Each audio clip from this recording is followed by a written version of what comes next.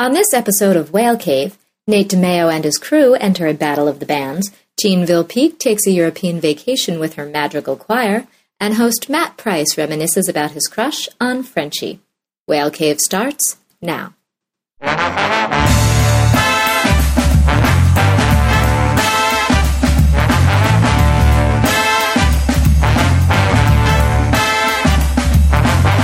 Oh, hell no! Come on, everybody. That makes me want to groove. All right. I love this band. This is the March 4th Marching Band, and I am Matt Price, bringing it to you as part of Whale Cave. I don't want to turn it off. I can't. All right, I can't. I have to. Okay, I'm turning it off. Here, we're turning it off now. Okay. Folks, thanks for listening to Whale Cave. Today's show has some great guests telling funny stories about music. That's what we do here on Whale Cave. We've got a writer and Memory Palace podcast creator Nate DeMeo is here, and actress, comedian Jean Villepique is also here. And once again, that song you heard was by March 4th Marching Band. It's called Freestyle for Miles, and it's off of their album Rise Up. I'm a big fan of March 4th Marching Band. By their music, I always try and play a band that I really like throughout the show. In this case, it's March 4th Marching Band. I saw these guys down in Austin. I just want to say real quickly, I'd never been to Austin before, and I heard there's a lot of music. There's a lot of hype when you go to Austin. People were like, oh, dude, bro, best music ever, bro. Best place in the world, bro. And I'm the kind of guy who doesn't respond well to hype. I'm like, I get it. And I'm sort of immediate backlash guy. So I was like, it's not going to be that great. I'm like the guy who, like a lot of people were like, girls, dude, girls, best show ever, dude. And I was like, no, it sucks. And for the first couple of shows, I was like, hate it. Then I kind of liked it. But Austin defied my backlash attitude, because it was amazing. And I'm walking down the street and there was music everywhere. I walk in this one bar, March 4th Marching Band, funkiest band I've ever seen, huge horn section, a lot of percussion, and they're just a huge spectacle. They're ladies in black leather vests, guys on stilts. Come on, that's all I had to say was guys on stilts. And you should be downloading, actually it doesn't matter if you download it and there's guys on stilts, because they don't come with the CD. But you can imagine it. But seriously, March 4th, I don't know why I'm hyping them so much. I don't work for them. I just like their music. Okay. I know I said I'm not about hype, but folks, this is the best podcast you're ever going to hear in your life. Got some good stories. I want to get into it. Both stories today are about musical groups that Jean and Nate were in high school. They are not in one together. They each have a story about being in a musical group in high school. I was not in a band in high school. The closest thing I came to, I played one instrument. It was little guitar. And I only played it because I played Duty in Grease, and that was actually the character's name, Duty. I had to learn 4 chords for a song called Those Magic Changes, and I was singing a song to my love interest, and I really wanted to nail it because the love interest was Frenchie, and I had a big crush on the girl who played Frenchie, so I thought if I got the song, Frenchie would be super into me, and maybe she'd French me. And she never did. Frenchie had a tattoo. She was the first girl I ever saw with a tattoo. And that was incredibly arousing when you're a youth. Big fan of that. But anyway, if only I was in a band. That's my point. So we're going to hear about some bands today. My first guest is sitting across from me right now, listening to this amazing story. It's an incredible story. Thanks, Nate. Nate co-wrote a book. It's the book about the history of the city of Pawnee, which is the city where Parks and Recreation takes place. That came out last year. And he also hosts and produces an excellent podcast called Memory Palace. Nate DeMeo, welcome. It's so nice to be here in the Whale Cave. Thanks for being in the Whale Cave. It's really the bones in the ceiling. I really feel like I'm in the belly of a whale. Exactly, yeah. That's what we want the field to be. I spent a lot of money on this. It shows. Giant skeleton. It really does show. So, high school, you were in a band. Yeah, well, absolutely. I want to start a little bit earlier in junior high school. That's right before high school. Exactly. And so in junior high, I hung with the popular kids. But I was always sort of like the sixth man in the popular kid group. Like I was the sort of, at my best, it was like a James Harden type. My worst was sort of like a Randy Foy, just kind of like, right. You come in, whatever. And basically the way it would be is if Jeff, Chris, and Carlos, who were like the kings of the popular kid table, if they had to go to the mall then like their dad would bring them, and there wouldn't be room for me. It'd be like that kind Right. of thing. But if there were like the minivan involved, maybe I would go. That's a small car, just 3 kids Well, and a dad. they were small people. I mean, they were large people with small cars Right. back in the day. Fiats. Exactly. Okay, sure. So, but you know, it was the kind of thing where they were athletes, and I was again kind of like 6th, 7th, 8th man off the bench. And by the time we hit high school, it was sort of very clear that like our paths were going to kind of diverge, because they were going to go and they were like, you know, jumping up to junior varsity as freshmen, and I was like the 8th Right. man off the freshman basketball team. And there was basically, you know, like it was the kind of thing where for like the first like year or so, I kind of, you know, I like really didn't find a way to sort of fit in, because like I was used to being like the popular kid, and I was sort of like aiming for like the popular girls. And then the popular girls who would kind of like be like, oh yeah, Nate, maybe one of these days I'll go out with that like nice guy Nate. They were now going out with like seniors and like, you know, going down some like horrible wayward path. And I was totally left very sad and very lonely.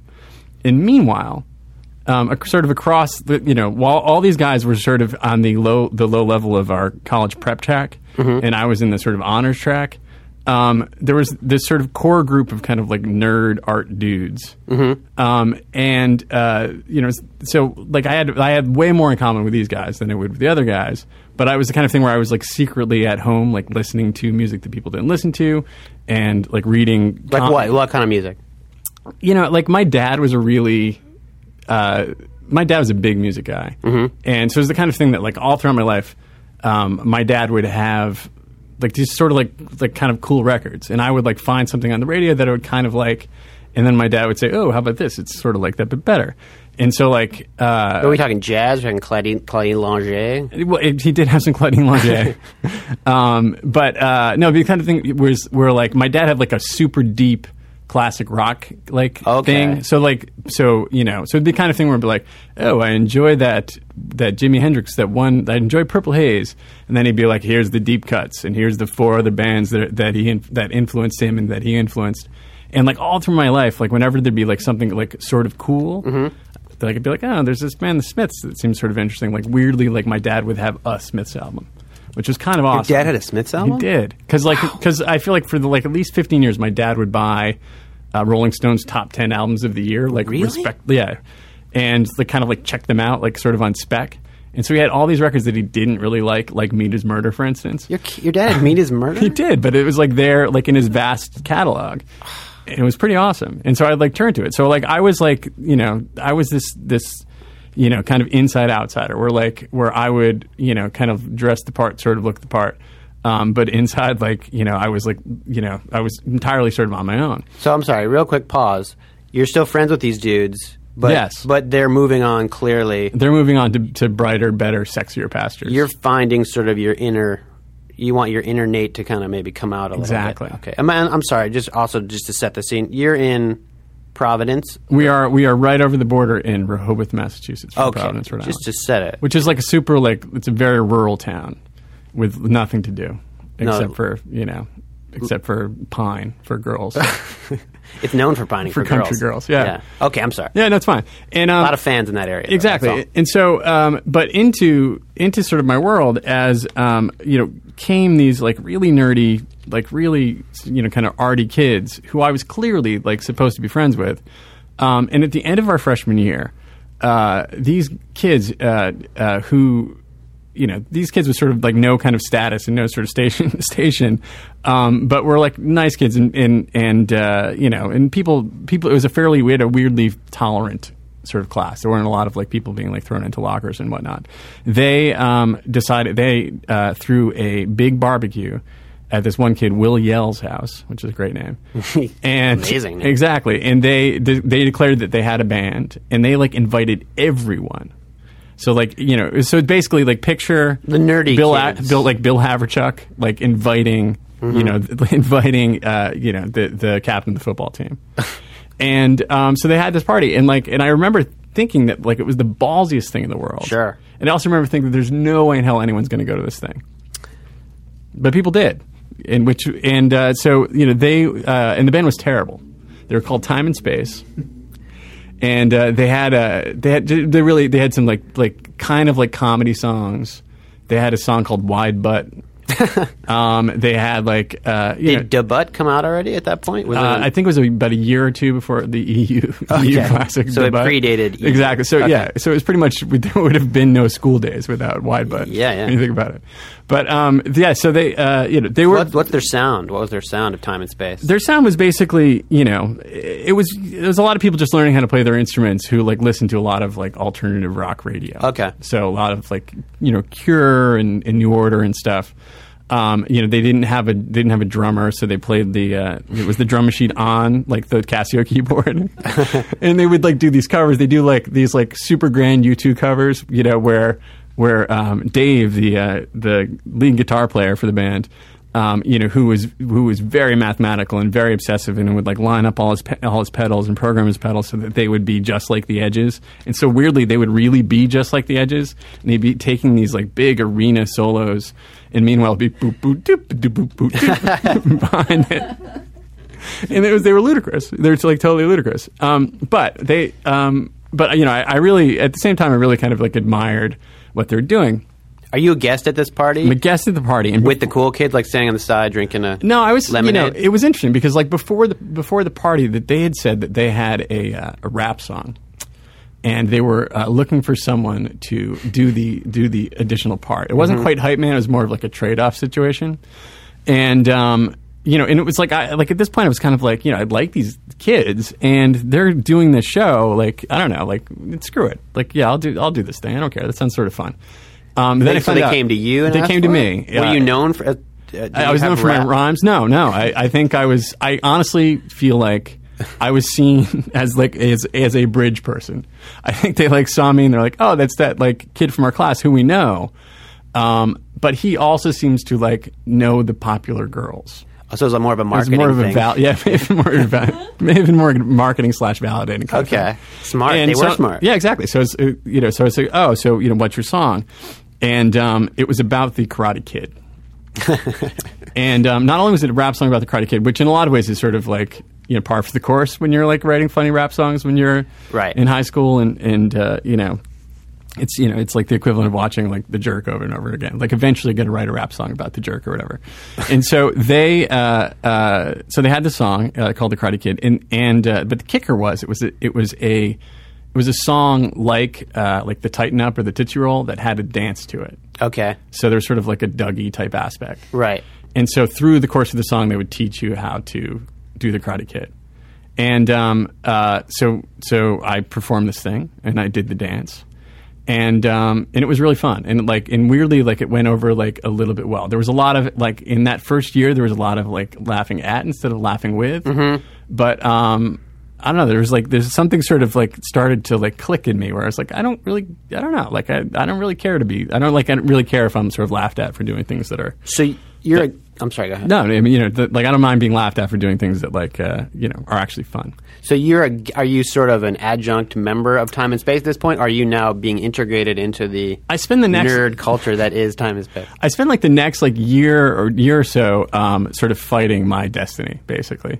I had some health problems in high school, and so there's my sophomore year is this sort of lost country, and over the course of I had this summer job at the Computer Museum, which in Boston, where my aunt worked. Which should have told me where my destiny was anyway. But I had this job at the Computer Museum, and I would take the train from Boston to Providence once a week or whatever. And one day, I ran into all those same guys from the band Time and Space, and they had been spending the day doing something that I'd done with my dad since I was 10, which is to go to record stores. And I was just oh, other people do that? I didn't even know that was a thing. Mm-hmm. And so from that day, I decided that these guys are going to be my friends. So flash forward to I think it was late. So that's going into junior year. Flash forward to the next concert that they're going to do. So they've done one every year. This is the third year, and they want an additional verse to the Karate Kid. They have, because Karate Kid 3 had come out and they had never responded to it. And when Karate Kid 3, that's something that demands a response. Is that the one with Hilary Swank? No, that's Karate Kid 4. Oh, really? That's the next Karate Kid. Oh. So Karate Kid 1 Sure. You know, it's classic. Classic. You know, he gets chased in the Halloween, and he's the Daniel's shower son. curtain. Yeah, exactly. Sure. Karate Kid 2 is basically like a retread. It's like another set of California-based bullies. Karate Kid 3, he goes to Okinawa, back to Mr. Miyagi's. Oh, that old chestnut. Exactly. Okay. So yeah, it's that. I think I blocked that out. Yeah, no, it's well, you should. In my head, I have blocked Karate was Kid 2 out, but that's the one that has the Peter Cetera song, "Glory of Love." Really? I think. See, I would have put that in Karate Kid, the Ridge. No, I think it's either. I can't remember if it's Karate Kid because I feel like Karate Kid 2 and 3 had a Peter Cetera soundtrack. I believe. I think like so successful was you know. I'll be the man who will fight for your honor. I felt so successful as that I think he did some sort of retread. I don't quite remember what it was. That's Glory of Love, that one. Yeah, there was some other one. Okay. We'll look it in. We'll edit it back in. Right. But yes. But anyway, and so like I was sitting there. I remember sitting in my basement and like toiling, like trying to come up with the third verse, and it really was like it was like. You know, it was there was a line that I knew that if I I crossed this line, right, I was done. Bye, John and Carlos. Yeah, exactly. And the other guy. Yeah, and so I sat down and I wrote the last verse, and I think it's the best verse. But you know, and so I became a full-fledged member of Time and Space, and which was honestly one of the best things I've ever done. Like, besides in terms of like, you know, it being this thing where suddenly like you have like friends that aren't really your friends, and then you find your real friends, and, right? And you know, which is always kind of like a key formative choice. Like I don't know, there was like I feel like I owe a lot, like I don't know, like artistically and whatnot to the sort of like kind of like ballsiness of these like art nerds. It was like, I don't know. It was a very sort of very important thing. And meanwhile, they were getting like sort of good. Well, I was going to ask you that. So I assume they evolved over high school. Yeah, exactly. So they started to be able to play pretty well, but they still didn't have a drummer, and they still had the same keyboard. And so they're like, Nate, you're our friend. Learn to play the drums and come play with us, which is a great idea. It's like, that's fun. I'm going to learn to play the drums. Yeah. I can do this. But the issue was that I couldn't actually afford any drums. Okay, yeah. And so over the course of like several months, I'd go to yard sales and I'd go to the flea market and like was like piecing together like, you know, literally like, oh wait, there's this old snare drum is $16. Like, can I afford to like put this together? Well, I've got a cymbal I could sell you. Exactly. And so like by the time it's senior year and freshman year, my drum kit as a fully fledged member of the band is literally a hi-hat, a snare, a stool, you know, one cymbal which is cracked, and two sets of drumsticks, and we did that for months and months and months. It just and you know that was Time and Space for a long time. But keeping time. It was keeping time. Time and Space. Like, yeah, exactly. But meanwhile they were actually like kind of good, and like the songs were still in that same sort of like comedy nerd love milieu, but we're like actually like pretty good. Like one of their hits was this song called one of their hits, in that like I feel like it was one of those things that like people at one of those parties when the cool kids are kind of like sitting off like talking while they were playing, they might go, oh, that's kind of good. That was about the level of it. But was called Yo Women, What's the Problem? Which is basically just sort of would lay out their plight, written by my friend Sean. And like to this day, I still feel like the opening couple of lines of Yo Women, What's the Problem are great. And it was I see you, you see me, you move away too frequently, which is like this lovely thing. Yeah. It's really nice. And that's also a Nick Drake song. Waiting to happen? Yeah. Well, yes. They'll dig that up soon. Anyway. But, you know, hands down, like it ended up being this like very good experience, particularly in senior year, when we were like a band and we were like dudes in a band, which is like a formative experience that on some level like every like arty kid ought to have. And I'm sorry, real quick. Did their nerd status? And I'm only using that word because you use. Did it change? As they got better as a band, did they get more, I guess, social notoriety? Or, you know, like, was it like in Glee when like suddenly they're not getting slushied anymore? I always kind of like, you know, I And always were you, thought and that, were you Puckerman? That's my other question. I always kind of thought that it'd be like part of the deal that like on some level, like, you know, you're supposed to, you like play, you know, these guys were like learning their instruments and they could like really play, except for me. And, you know, and like you ought to be able to get girls for it, but they totally couldn't get girls for it. Man, okay. Because the truth is they were still singing songs called like "Yo Women, What's the Problem?" Right, yeah. It was like and Wide Butt. Yeah, exactly. And like yeah. I mean, Wide Butt had sort of at that point kind of filtered out of their set list. Oh, really? Yeah, exactly. You know, they had moved on to the sort of like later material. But Figured that'd be an encore. But meanwhile, but keep in mind that the Karate Kid is still adding verses. So You're right. Hey, we don't have time, man. yeah, exactly. We got the 7th verse of Karate Kid. Yeah, exactly. Wide Butt's got to go. Yo Women's got to go. Yeah, exactly. So you know, Blue Barn, all the hits were there. Blue Barn. Yeah, Blue Barn, Yellow Hay, Grungy Chicken. It was good. Did all of your songs have 2 words in the title? No, there was Except Yo Women, What's the Problem? no. It's, Yo, Women, What's the Problem? See, that's a lot. No, there was Rex, which was a 1-word song. Yeah, no. And that was about a dog. The lyrics of which were basically Rex was a dog, I was a man. Rex was a dog, I was a man. And then Rex at the end of every verse, and sort of in a Kenny-like situation, would be like sort of die horribly. Right. And every time it would be kind of freestyled by my, like the manner of death would be freestyled by Sean, the guitar player. And Sean had like a real sort of like live kind of like kooky mind. And when we went in to record at Jay Jefferson's house, and Jay's dad was in like the recording business. And so, you know, and Jay had like learned to play, had been playing the drums since he was like 5. And so he was like a real drummer. He was like one of these guys who had like a Neil Peart from Rush kind of kit. Mm-hmm. You know, he had like he had a gazillion cymbals. He had like multiple snare drums, which I didn't even know what he would, you know, why he would need them. And he played drums in like this sort of like older kid, like kind of like brother band that we had. These like seniors when we were juniors, like that kind of situation. And they were like a sort of good, bad alternative band. We went to record in Jay's basement, and we did it over the course of like 5 weekends, like, you know, like as though like, you know, as though it were like The Wall. You know, it's just like we took it super seriously, and we recorded it through this like gigantic like 36-track mixer onto one track. So we had like every instrument, like, and it all went down onto one little track. There was no editing. There were no overdubs. And it was all recorded onto cassette. And so, like, it sounds horrible. There's nothing to it. But we took it sort of extremely seriously. And when we did record Rex, Sean went on like a fairly epic, you know, final death rant. You know, he wasn't just sort of like run over by a car. It was like this thing. He was killed by like you know, some horrible, horrible demise. And in it, he both cursed and cursed about Mr. Henry, our guidance counselor, or like much loathed guidance counselor, and which sent Sean into like basically a like moral tailspin. Sean's parents were Pentecostal.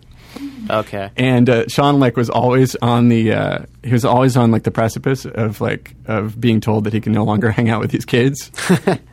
And so he was like terribly afraid that they would hear this.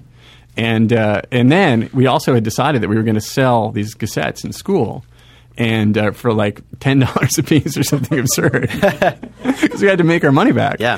And we knew we would only sell like 40 of them.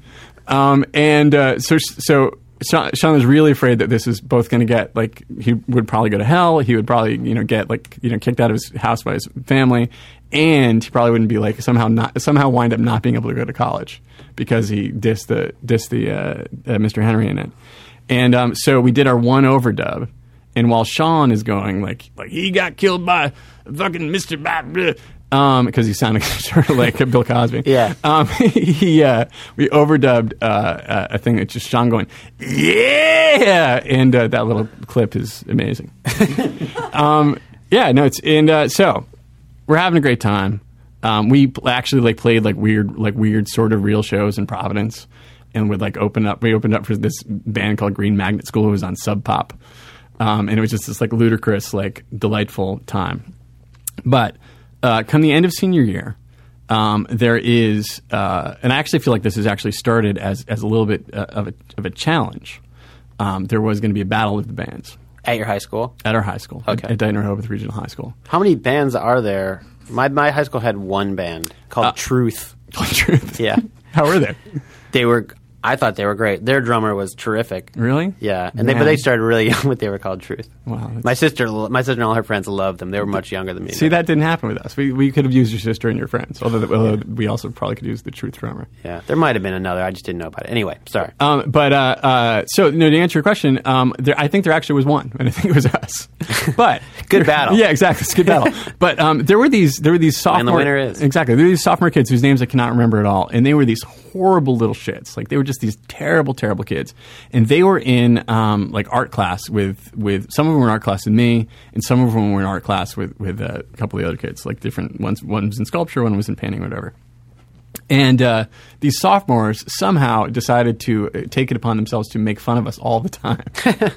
And we were seniors, and these like just like horrible kids were just like it was just the kind of thing where they would like make fun of us, and we'd go, really? And they just keep going. Like there was kind of like no way around it. We couldn't sort of figure out where it came from. But to challenge like this weird, I think it just basically bothered them that anyone liked us at all, because here we were, these sort of like art fag kids. Right. And I think it bothered them. I think it bothered them a lot that I went out with an attractive sophomore and like took one out of the pool for them. I think it just bothered them that like we were not being beat up all the time. Were they quote unquote cool kids in the sophomore? They thought they were. I'm not sure if they were. Okay. But either way, they were super big for the riches, and they just like there was some like I feel like they were railing against some sort of perceived injustice that like we should be people that wear pants all the time. Sure. And how are we walking around with our pants on? Well, you were nerds. Exactly. Yeah. And so Battle of the Bands comes up. There are 4 bands. 3 of them were ad hoc, and then there's Time and Space, the heroes of Dayton Rehoboth Regional High School, and the prohibitive favorites. Yeah, the prohibitive favorites. So these kids have pulled together some band. There's this guy Matt Murray, who has since gone on to marry the sophomore that I dated. Fun fact. Matt Murray married? Yeah, and who was like he was like the kid who at like a talent show would play Bye Bye Miss American Pie like all the way through. He'd do like solo songs, and then he would take the 8-minute guitar solo in the middle of it, like with no accompaniment. He would just riff. Then there was a band that was pulled together by literally all of the tough stoners. And they were like the stoners that were like actually slightly threatening. That were just like, would never make sure they get too high in case they had to kick someone's ass. Yeah. They had a band which was totally anchored by a ringer drummer who was one of their friends who had just gotten out of prison. It was like a kid who like graduated 2 years before. And they were called Red Rum. Red Rum. Yep. And then I believe that Matt Murray's band, I think it might have been called the Matt Murray Band, which is great. and I have no idea what the sophomore kids. And so the order went sophomore kids, which is one of the worst musical things I'd ever seen in my life. The Matt Murray Experience, which was also pretty bad. And then finishing the show was Red Rum, who were going to do a lot of Metallica covers. And so so we were third. And that's the perfect slot. I think. It's always the perfect slot. By the way, okay. And so we got up, and the gym was sort of entirely packed, and we knew that we had done. They had played these like parties, and like some of the kids in your class like would kind of like get up and goof around and dance and kind of joke around, and like we knew that like a few of the senior kids would sort of like rally to our aid. But it was filled with, the most of the school. So the 400 kids or whatever were there, and so we played our songs, and we like decided that we were going to kind of like be like weird and tough, and so we played some of our stuff that we thought was particularly abrasive, and we're like, yeah, screw you, man, check us out, and and there's a lot of like, who are these dudes sort of thing, which we were enjoying, and then it came time to do the Karate Kid. And how long's a set usually in this kind of thing? 4 songs? Yeah, you probably play like 20 minutes or something. So Matt Murray had finished like one solo. The Matt Murray band had to get off stage. Long time ago. Yeah, so Good night. long time left. And and so we did the Karate Kid, and so the lyrics of the Karate Kid, we traded off. So Aaron Panofsky and I, who was not the world's best singer, but went for it. And we're backed by his brother Dave on lead guitar, my friend Sean, who had alopecia areata, so picture just a large man with absolutely no hair. Wow. Okay. And then our friend Will, who played the keyboard, Will Yell, which is another good name. Best, by the way, your high school best names in the business. it's pretty Jay good. Jefferson, right. Matt Murray, Will Yell. Yeah, exactly. We keep it straightforward. Yeah. When you're born, it's very got to give you a great one. And so we traded off verses, and so the way that the Karate Kid goes is each verse tells the story of one of the movies. So the first one is, when Danielle moved away from New Jersey to California, his ass got kicked while riding his bike. Those bullies, they told him, go take a hike. So Daniel Mann meets Miyagi-san, cutting trees together, and they're having fun. So san and fun were rhymed. Then Miyagi teaches Danny to fight, not for his glory, but for his might. And then the dance comes in. And the dance is... all the dance moves are derived from the movie. So it's paint the fence, which is hands up and down. You can picture painting the fence. Sure. Wax the car, which was the one that allows you to kind of get low. There's a little bit of a booty shake as you wax the car. Sand the deck, which is get even lower. It's like, oh, can we get lower? Oh, yes, you are. You're going to sand the deck. Yeah, a little wider too. Exactly. And then do the crane, which is you do the crane like he did on the pier and on the iconic movie poster. Same thing. And so there we are. We're doing these ridiculous dances, and we're also looking out, and there are 400 kids doing the dance. That's amazing. And it was amazing, and it was great. It really was. It was such best feeling. It was such a good feeling. Yeah. And then and it gets sort of like, particularly because I think much like the movies, the second verse is not as strong. And it gets kind of Baroque in its dance moves. Like we were trying to like think of ones. Do you remember in I feel like I can't remember if it's Karate Kid 2 or Karate Kid 3. I don't know. Did Karate Kid 3? I don't know. Anyway, at some point they're in Okinawa, 2 or 3. We've already determined they don't really know what the difference is. They're beating this drum. They have this like drum that they hold between their hands, and then they rub the little stick, and then it goes. Mm-hmm. So there's some sort of action that does that, and then there's beating the drum, which is a big like koto drum. You're swinging both arms kind of thing. And then I feel like with fewer sort of iconic moves, there's this take the hit, which is basically this kind of like you kind of move your head, you kind of jerk your whole body back as though you've been punched. So it's kind of like a sort of a David Byrne stop making sense move, sort of this thrusting thing, and to like look out and see like the captain of the football team taking the hit, and like the weird like like stoner misfit like taking the hit, and the other one like breaking the ice because remember he broke a block of ice. It was pretty awesome. So anyway, sweep the leg. Sweep the leg is actually too difficult to do. Yeah, I guess you can't do that, and that's also that's you don't. I don't feel like I also it's true. I don't that's think Cobra Kai. Yeah, you don't want to take on the Cobra Kai. You're giving Cobra Kai some props. There. Yeah, I feel like you're sort of dabbling in like the dark arts. Yeah, mixed metaphors there. Yeah, exactly. And so that must have been a great thing. It was really a really good thing. Like when I sort of think back on various like I was in went off to be in bands and in college and beyond, and had many a fine time and played larger shows and was like actually pretty good occasionally. And when I think back, like I really don't think I've ever had a better performing experience than watching like the majority of the girls cheerleading squad doing the Karate Kid moves. In a lot of ways, it also mirrors just the Karate Kid movie. Like Danielson comes to school, everyone hates the guy. By the end, he's being, the other dojo's coming over like, "You all right, Daniel?" That's right. So yes, exactly. Or whatever his last name was. And so I feel like we were, I feel like in that arc, these kids were hated, and by the end of it, people were like mildly concerned with their safety.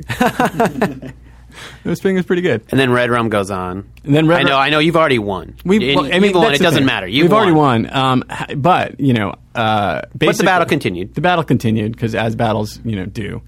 And the sort of unsatisfying denouement of the night was that all of the people left after we played because there was some party going on. I believe it was Carly Bove's birthday party. Carly Beauvais. And so the popular kids... Another great name. Well, Carly's... Where were you born, sir? Sorry, Carly's sister's name was Roshane, which I always enjoyed. Amazing. And so I feel like at your hospital there was someone helping give names. Like, I don't know about Steve. How about yeah, but what's your last name? Roshane Beauvais, who is one of the loveliest girls in school. She was a senior, and she went out with a guy named Troy Enos, which is a rough one. That's a problematic name. It's true. Yeah, but he went out with Roshane Beauvais, so there no one could really. Roshane Beauvais. Sheesh. So Red Runga was on, and at that point our voting block was out, and it was an applause-based vote. Right. And so Red Rum goes, they win. Exactly, and it felt like it hardly seemed fair, seeing how they had a ringer drummer who was on parole. Yeah, who had graduated high school if he even multiple graduated years ago. Exactly. Yeah. But you did win. We did win. That's amazing. Well, you know what? Yeah, it is amazing, Matt. It is amazing. It's a great feeling. It's a great feeling. It's pretty much one of the greatest things that's ever happened in music. And that's what you talk about here in Whale Cave. Time and space. That's why we have Whale Cave. Time and space. That was a great time. Yes, and space. And space. Last question. Did your old friends after the battle maybe go to the party or anything? Did they come up to you and did Carlos give you like a little head nod like, you did good, man? Was there any sort of... Yeah, I mean, it's... Did you see him out doing the dance and that sort of... Well, I didn't see Carlos because Carlos had a leg amputated when we were in... Are you kidding? No, when we were in junior high. No way. A lovely man. And now he actually plays in bands in Germany. Every once in a while I see his Facebook profile, and Carlos plays in some blues band with a lot of German men. Really? But no, there was... buried the lead on Carlos there. That was the thing. Well, that was the thing. Like, you looked out and there... But yes, there was Jeff Tracy, who was one of the kings of the school. Rocking out, doing the crane, sanding the deck. I mean, that deck was smooth. Because he was good at everything he did. Sure. That's how you become Jeff Tracy. Yeah. He could really sand that deck.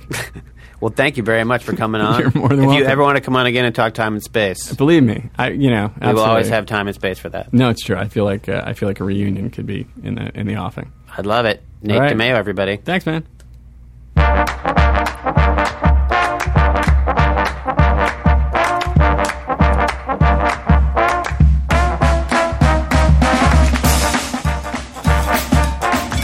All right, that was Nate DeMeo bringing us his tale of time and space with the songs they sang.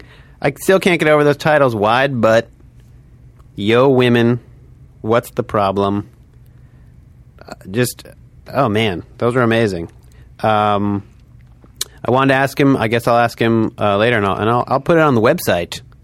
If you can get those tracks anywhere. I don't think you can because he told me they were all on cassette. But if you can, I will let you know because they sounded hilarious. But you can download these tracks from March 4th Marching Band. They're on the iTunes. They're on Amazon. Go get them. That song was called Ninth Ward Calling. And, man, they're just funky. I love those guys. Okay. Next guest is a super funny actress and comedian. You can see her on the show Up All Night. And she's also if you live in Los Angeles, she performs at UCB all the time. And she's in this wonderful, and they performed at my show at UCB a bunch. This was great. Did I just say wonderful? I did. The soft rock cover band called The Artists with Kit Pongetti. They're really great. Jean Villepique, thanks for being here. Thanks for having me. You were also in a musical group in high school, a different kind. It wasn't so much time and space. No, it was. I was in a madrigal choir. I think someone just recently thought that I said magical when I was talking about it. You were in a magical choir. It was also that.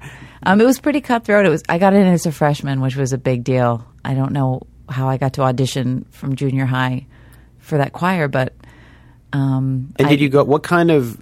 So I was telling you, or we were talking a little bit before, and I was saying I'd never heard of madrigal music. We didn't have a madrigal choir. We had an a cappella group. That's what this is. It was a cappella, yeah. But it wasn't that kind of music. It was more like, just... Danny Boy and the Silver Song. Yeah, exactly.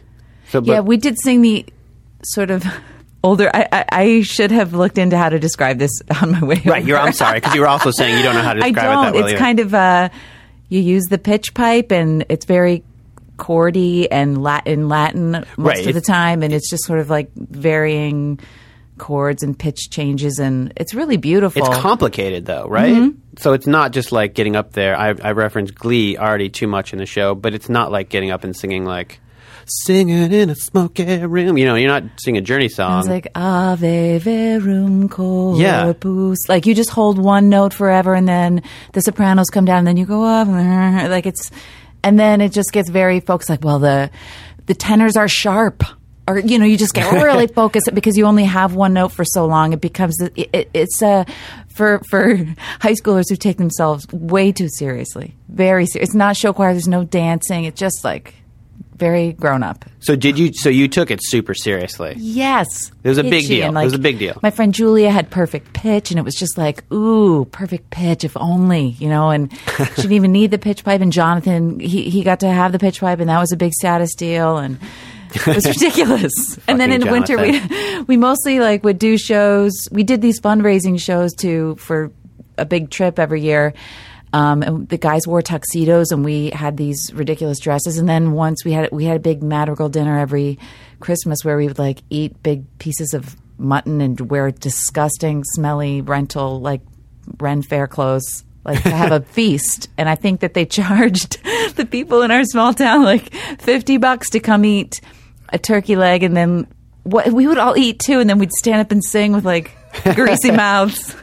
Were you holding the turkey legs?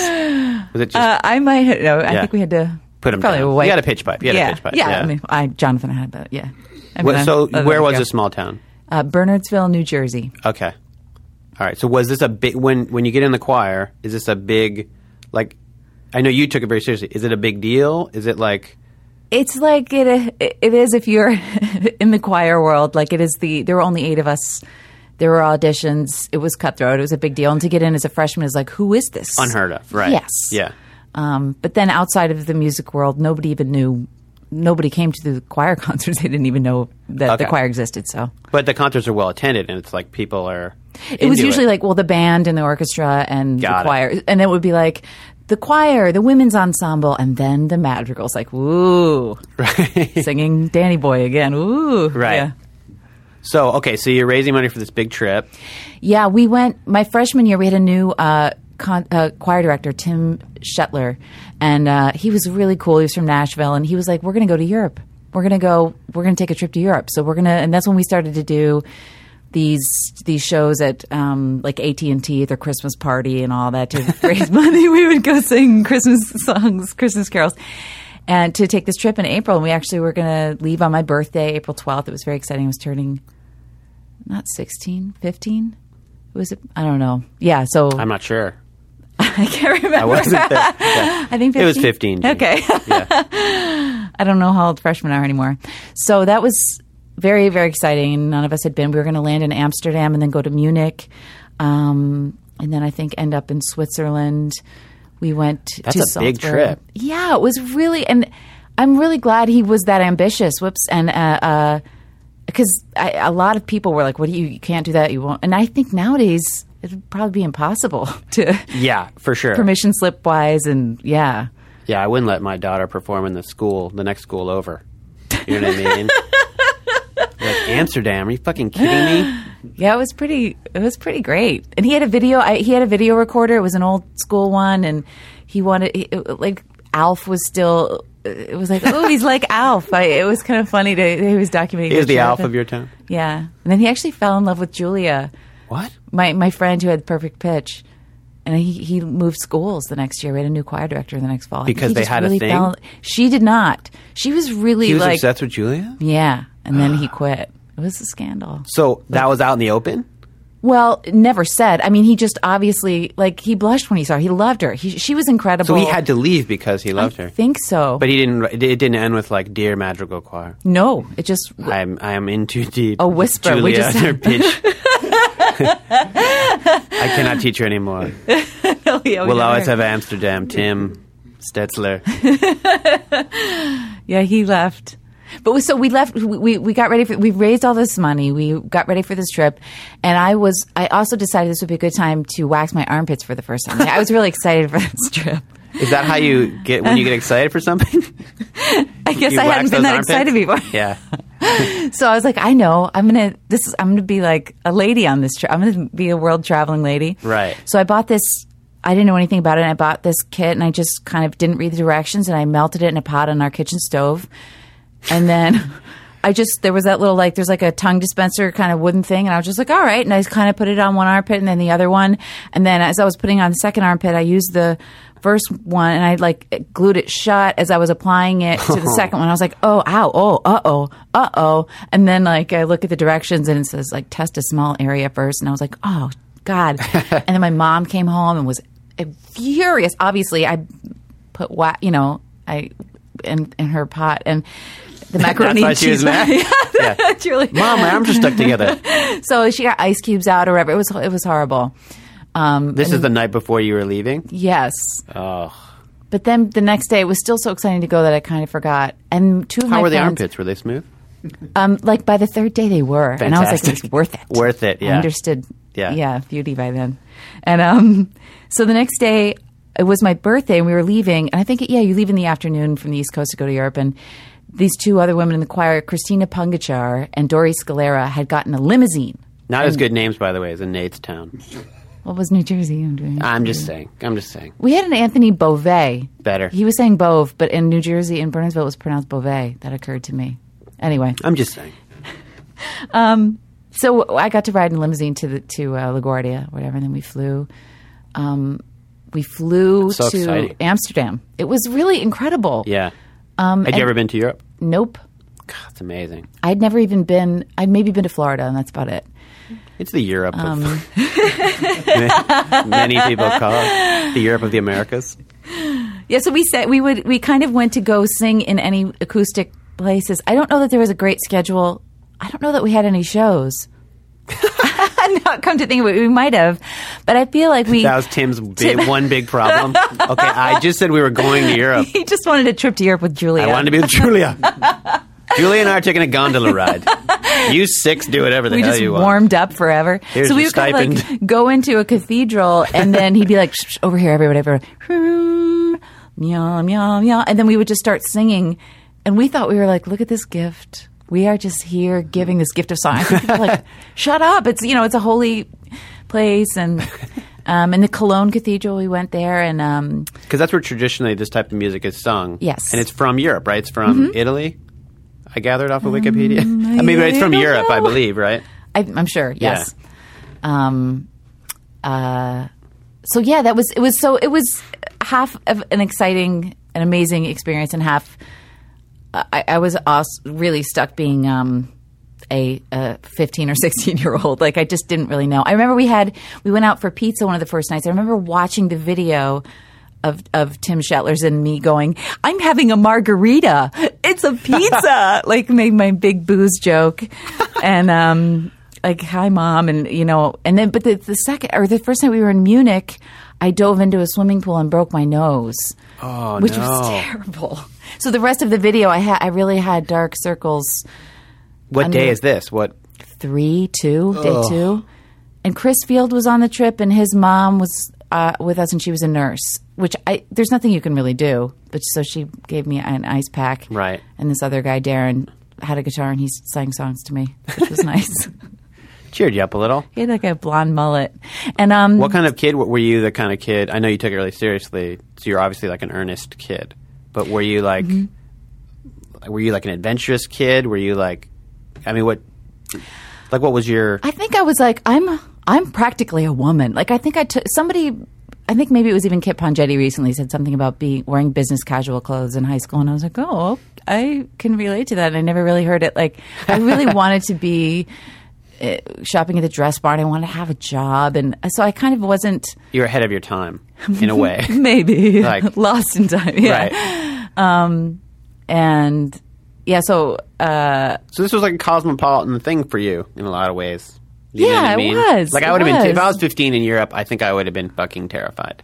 Oh, I just didn't like being away really? from home. Yeah, I didn't like being away from home. I was very like, where am I going to get my lunch? Like, and I'm still like that now. But So I'm just wondering, but it seems like you were like, hey, I'm out. This is what I should be doing. It's probably I'm the most singing. like free and easy I've ever felt in my life. That's great. And my older sister was in the group as well because somebody couldn't make it, so she came in at the last minute. So pretty much whatever she did, I did the opposite. If she was like, I'm nervous about this, I was like, I don't care. We're in Europe now. You know, I think I just kind of gauged, it just did the opposite of what she did. And I developed a crush on this senior. David DiDomenico was the bass. And the fact that he got into this choir was, I don't know why he even auditioned for it, but he was kind of he was class president. He ended up going to Harvard. He was just easy. His life was just easy, and he never got anxious. He didn't have a huge range of emotions. And he was the kind of guy who was like, I'll try out for the play. And everyone was like, David DiDomenico's going to be the lead in the play, or David DiDomenico's in the madrigal choir. And he also had a crush on Julia. Wow. And who is this Julia? She actually ended up marrying. We had a guest minister at our church from Oxford, and he fell in love with her. What? And they married after she graduated from Harvard. She went to Harvard and then married him and just left for Europe. Yeah, he was 35, which seemed old when I was in high school. Yeah. And wow. She was ahead of her time. She skipped right over Dress Barn. Like she didn't. She just was a lovely woman, and I was like, I want to be a lady with high heels on. Like I didn't kind of get it. So I was kind of her trolley friend who like would help her like carry her violin or you know like. And then, but then David DiDomenico and I ended up hanging around, and he asked me out at the end of that. When we got back, broken nose and all. Yes, I think that's why I was the freest, because I went into it so worried about my beauty, my armpits, right? And then my nose, I broke my nose, and I was like, oh well, right. Then I was really myself, and David DiDomenico was into it. I broke my nose to find myself. So David DiDomenico, the bass.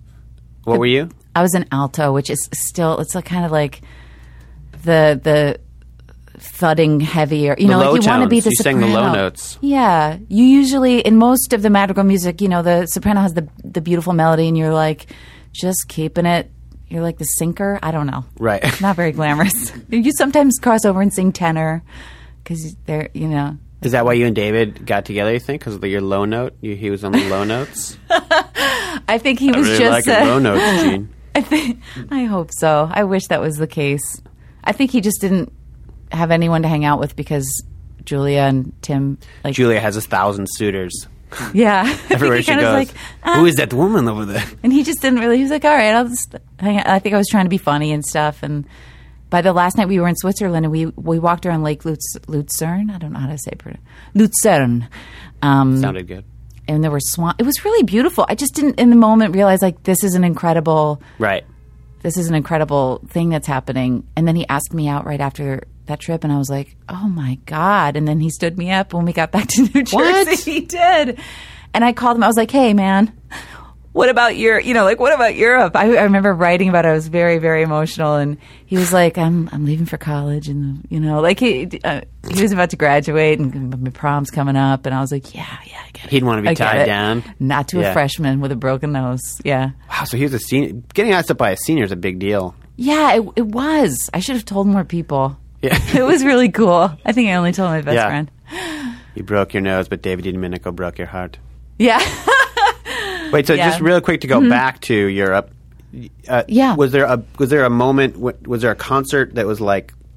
I know you said you didn't plan any, but was there any sort of moment or a show that like typified the experience, or was it more just like we were just walking around singing? I really think that when we were in the Cologne Cathedral in Cologne, Germany, that was one of the places where we walked in. I guess cathedrals are shaped like crosses, and the very center has the best, where the cross would meet there, has the best acoustics. And we sang. The music is really beautiful. Yeah. It still makes me cry to this day. And not that I've listened to it every day, but if I were to put that in, I would cry. And the acoustics, it was really amazing to hear that music in the right place.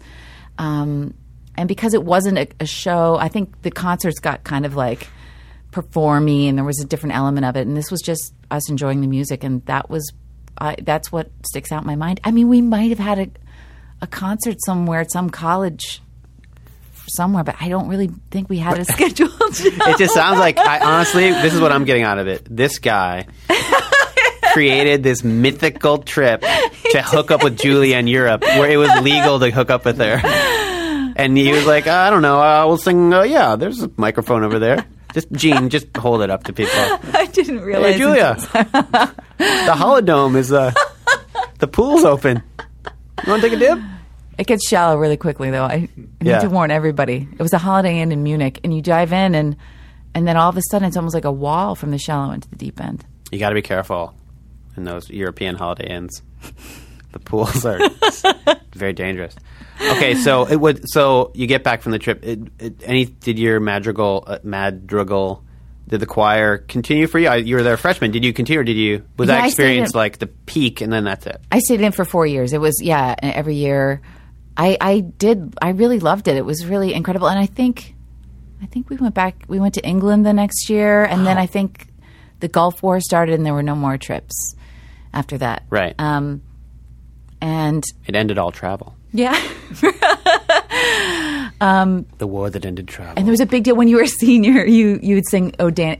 Every concert we sang "Oh Danny Boy." I don't know why, but it was like, now we're seniors singing "Oh Danny Boy" to the senior. Right. Everyone cried, it's turned to the kind of thing where if I just recently had bought, maybe 6 months ago, this Ave Verum, the King's Singers singing Ave Verum Corpus, and I remembered my parents saying like, "Oh, I like to hear your concerts because it reminds me of being in choir." And I'm like, "Oh, I wish there was a place. I don't want to kind of go troll around to a high school and find there's nowhere to hear this music." Yeah. Now. No. Yeah. Unless you go to Europe. Just if you're lucky, And you're random eating dinner, people will yeah. sing it. Why are they doing? Why are they singing? Yeah, we also, our church choir, like our family was in many choirs, and we just kept doing that. Our church choir director was named Paul Dickey, and he was so mean he would make us cry. Like, we took it really seriously in our family. I was like, Mr. Dickey made me cry today because I really couldn't get, and they were like, well, circle your notes. And really, like, it was not, Really? It was serious. Wow. That sounds like a scary Lifetime movie. It was. Yeah. Circle your notes. Music, not Music from the Heart. Is that there is a movie called Music from the Heart, right? With music. I don't know. Oh. That sounds familiar. Mariah Carey and Meryl Streep. I have a terrible reference level. I talk about music and Shouldn't. lyrics every once in a while on Whale Cave. Oh yeah. How did this become called Whale Cave? Oh, my nephew and I used to play this game where we'd build a fort out of couch cushions and we'd call it a Whale Cave. And I always thought that was a cool band. I'd be like, that's a cool band name, because as I said at the beginning, I don't play any instruments, so this is my band. Whale Cave. It's really rocking.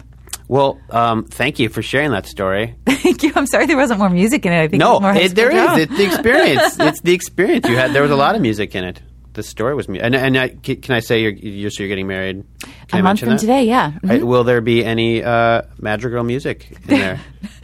Not unless somebody spontaneously, and I'll just put this out there, if somebody spontaneously shows up at the courthouse in Santa Barbara in a month. Yeah. I've got a pitch pipe. But Kit Pongetti's going to play some music, so we're lucky. Half of the artists. Yes.